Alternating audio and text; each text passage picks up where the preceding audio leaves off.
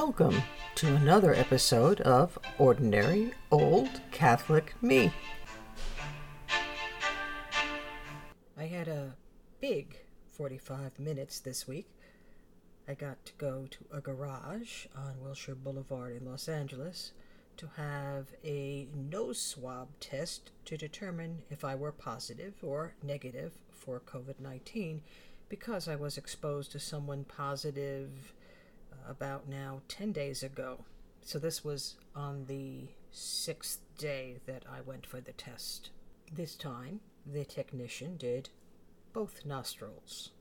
The last time I had the test, prior to a medical procedure, and I think that was in late November, it was only one nostril, and that was hard enough. Two required me to close my eyes and hum in an effort to distract myself for each 10 seconds. And then I came back home to continue the last few days of quarantine, subject, of course, to a negative result.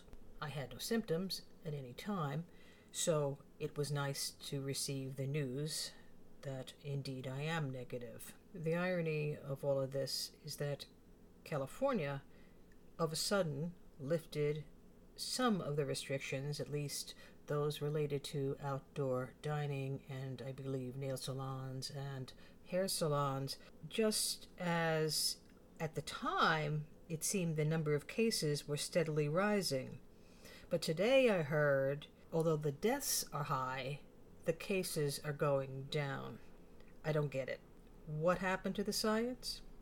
I don't know, but no one is consulting me. The litany of humility tells me that I should pray to be free of the desire to be consulted.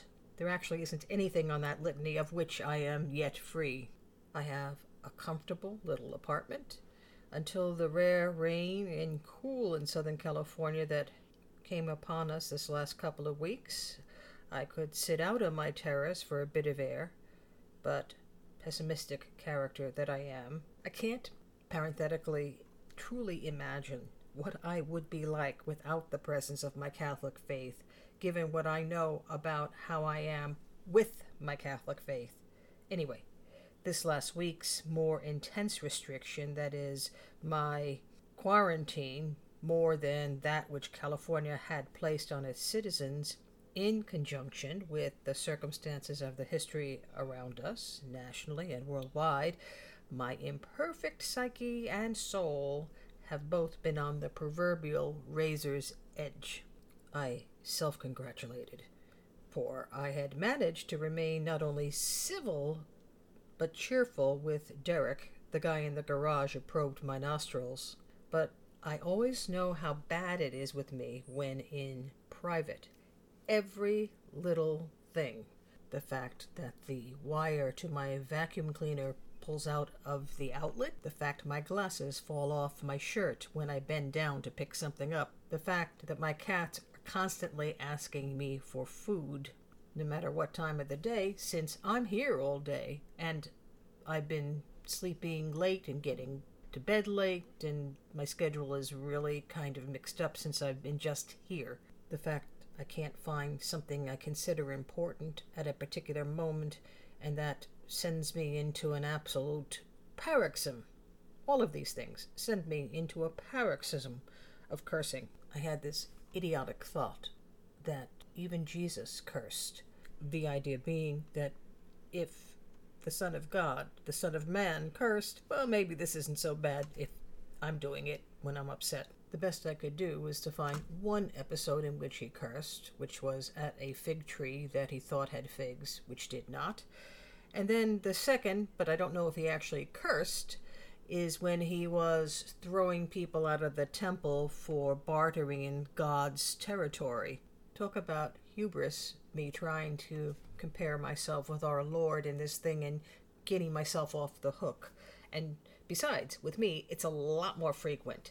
And Jesus was engaging in expressions of teaching, at least with regard to the fig tree, about the failure of the leaders of Israel to bear fruit despite having the appearance of goodness. What I'm doing when I'm doing this is just venting I worry sometimes about the ease with which I fall into the sin of anger. I did say several acts of contrition after each episode, but I am not sanguine that they were even close to perfect ones, which is a requirement. This feeling has been coming on all year, but this is what I have particularly felt during my quarantine period, like I'm being overtaken. Here's the image. It's one I actually saw on my computer or in the paper.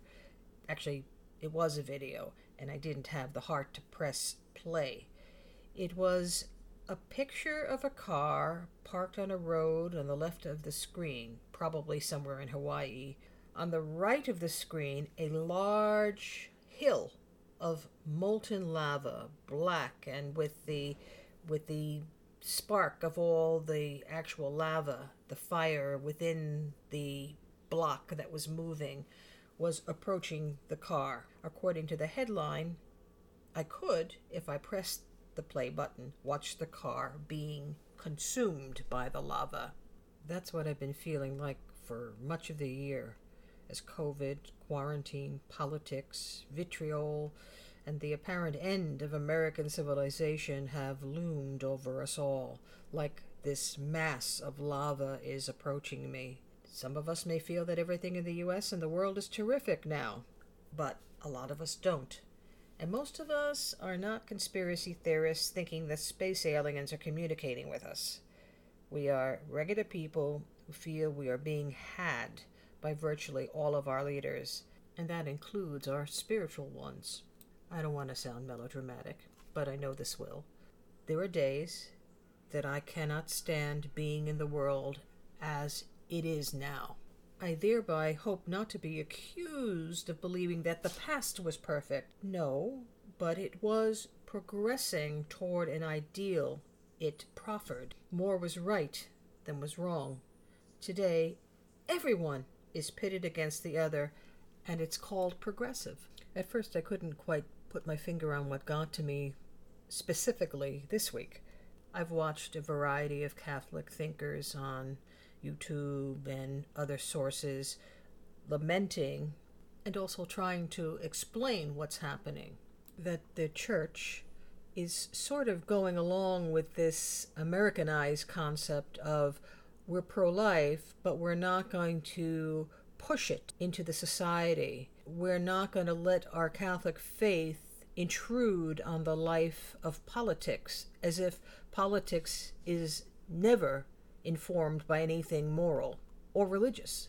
I will never get that, because if you read anything about the founding of the United States, anything up to like the 1960s, clearly an underlying principle was that faith formed the United States along with the philosophical concept of natural law, but that no religion would be established, like, for example, in England, where the state religion is Anglicanism. But since JFK, the concept of Catholicism in a politician, and now we're back to it again in a dramatic way with Joe Biden, is that I'm a devout Catholic, but don't worry, anything that a devout Catholic believes isn't going to be impressed in any way. It's not going to tinge anything that I do politically.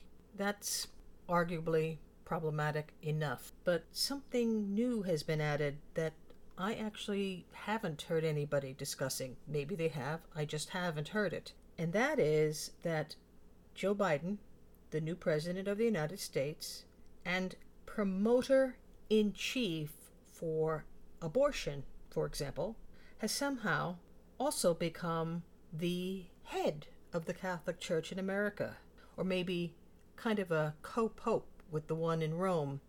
And this is happening in two ways. It's happening because the media has approved his form of Catholicism, and in fact substituted it for the one that I have understood Catholicism to be, and many other people have understood Catholicism to be. But two, that Mr. Biden is carefully creating that image for the media to latch onto.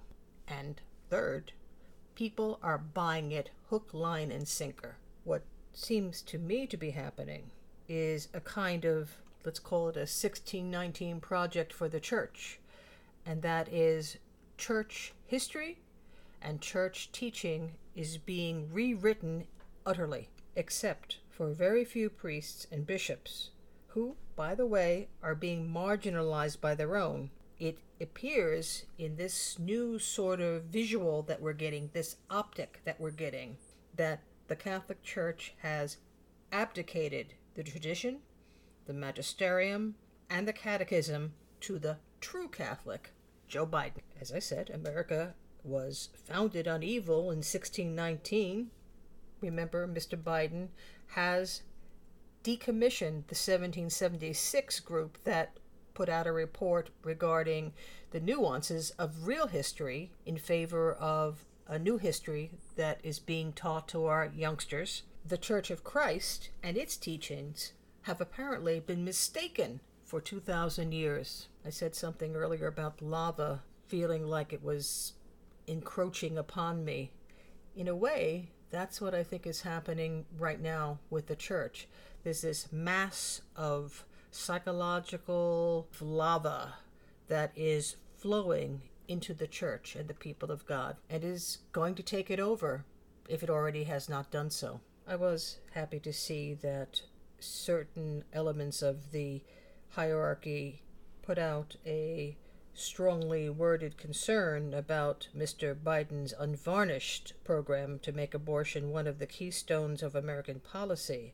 In fact, he seems to want to codify it in the American structure, but it seemed to me that their words they kind of came after the damage was done. Now that he has 4 years to destroy, or try to destroy, the pro-life movement, with proportionality being the primary focus during the election cycle, it seemed to me that a large, if not a predominant part of the clerical leadership preferred Biden as a potential president.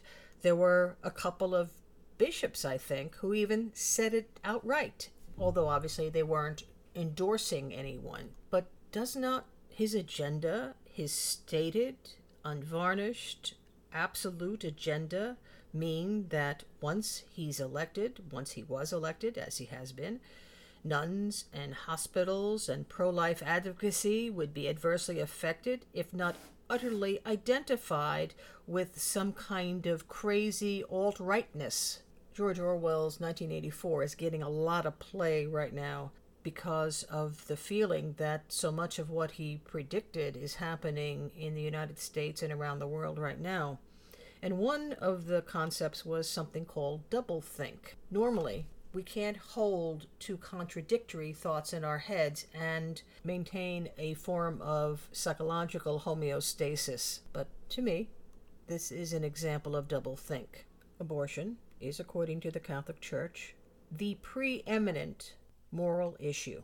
If you can find another good reason to do so, abortion is no longer the preeminent moral issue in your determination to vote for a candidate who will do everything in his power to guarantee that what is preeminent will be destroyed as an issue for the Catholic Church and for humanity. How can you remonstrate with Joe Biden now to change the way he thinks, which they knew up front was antithetical to their position? So I think it's a reasonable question to ask, is the Catholic Church currently pro-life in fact? If there is going to be a governmental Damascus moment, it isn't going to be because someone sends a note to Joe Biden that goes into the circular file. Joe, anyway, has convinced the American public that he knows what good Catholicism is, and it ain't that archaic stuff in the catechism. How can any Catholic in this society be denied communion for publicly advocating a position that is antithetical to church teaching? If it's okay for Joe Biden or any other Catholic politician like Nancy Pelosi to be pro-abortion and pro-anything else that the Catechism or the Ten Commandments might condemn, heck, it's okay for little old me and you. kind of feels that we Catholics are in the Yaha times again, kind of like we were back in 1965. I mean, should I be glad to hear that it has been ordained that there is no longer the sin of abortion or the sin of anything else? The question is, who is ordaining it? If Cardinal so-and-so says that he is going to give Joe communion, then that's right, right? Now, to me, this is the height of contradiction for my head, and yet it is apparently appropriate to the law of doublethink.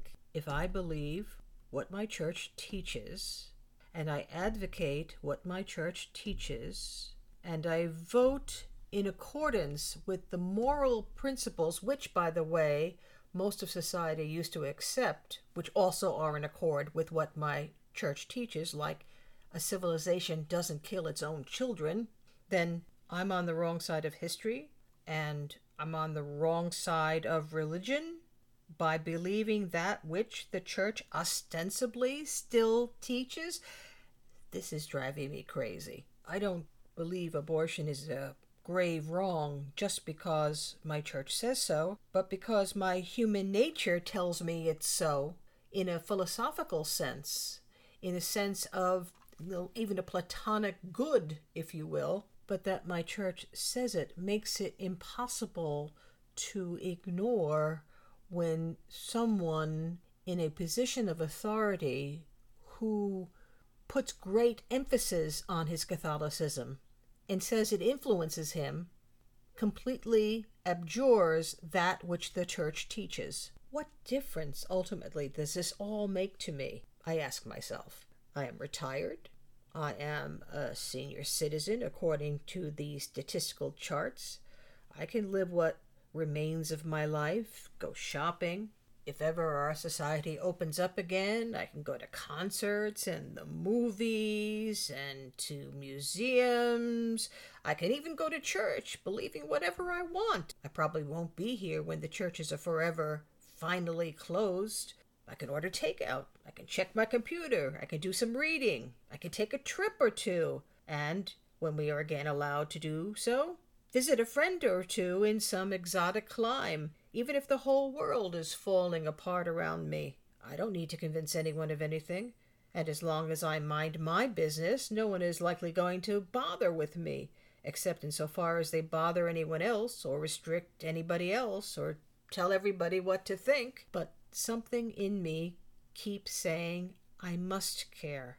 I'm expected to engage the world, even if it terrifies me, especially if the cause seems completely lost. I was trying to remember where I heard that before, and it was in a movie, of course. What else in a movie? Mr. Smith Goes to Washington. Jimmy Stewart, young senator in 1930-something, goes to Washington, elected from some small town, a rube, according to everybody in Congress. He finds out that, gee whiz, things happen in Congress, in the Senate, that aren't exactly on the up and up.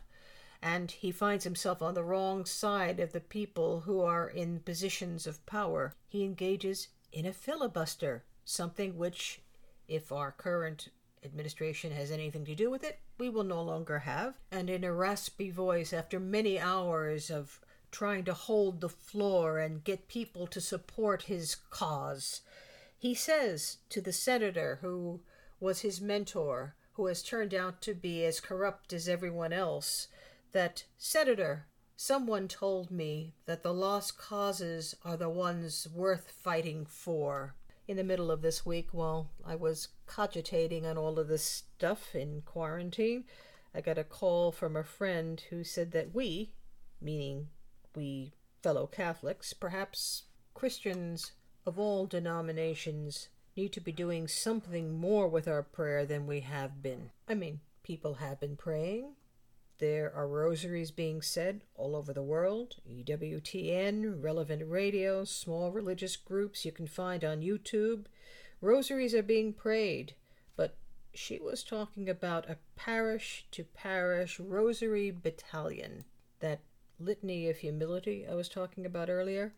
As many of us as can be gathered need to humble ourselves before God and beg him to spare us the fullness of the chastisement which seems to be upon us, and which a whole world is ignoring at its peril. I have to be productive, meaning a strong soldier of the battle of prayer, and not a complaining wimp. I have to stop expecting of my leaders what I cannot even begin to deliver myself. I have to ask God to build up my soul and the souls of my confreres so that we can be a productive group, productive servants, and join these other servants in sending our voices to the heavens in humble petition. And my guess is that when I do that, maybe I'll stop feeling so much on edge because the world is so precarious. Today, this last day of my quarantine, I found that I had enormous energy, so much so that I completely rearranged the furniture in my bedroom. I cleaned. I did a little touch-up wall painting. I ordered food online. I'm ready to do the rosary. I'm looking forward to joining with the battalions of other Christians who will get together to do the rosary, to send up our prayers to the heavens through the Virgin Mary, the Mother of our Lord. It is possible for our leaders, clerical, state, national, world, to have a Damascus moment. After all, nothing is impossible with God.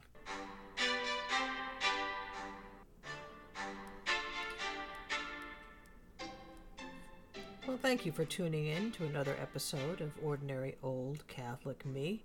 If you are liking this show, even if you don't always agree with everything I say, do please go on to the podbean.com site and click like or favorite or follow, whatever it is that's on that site. I get confused.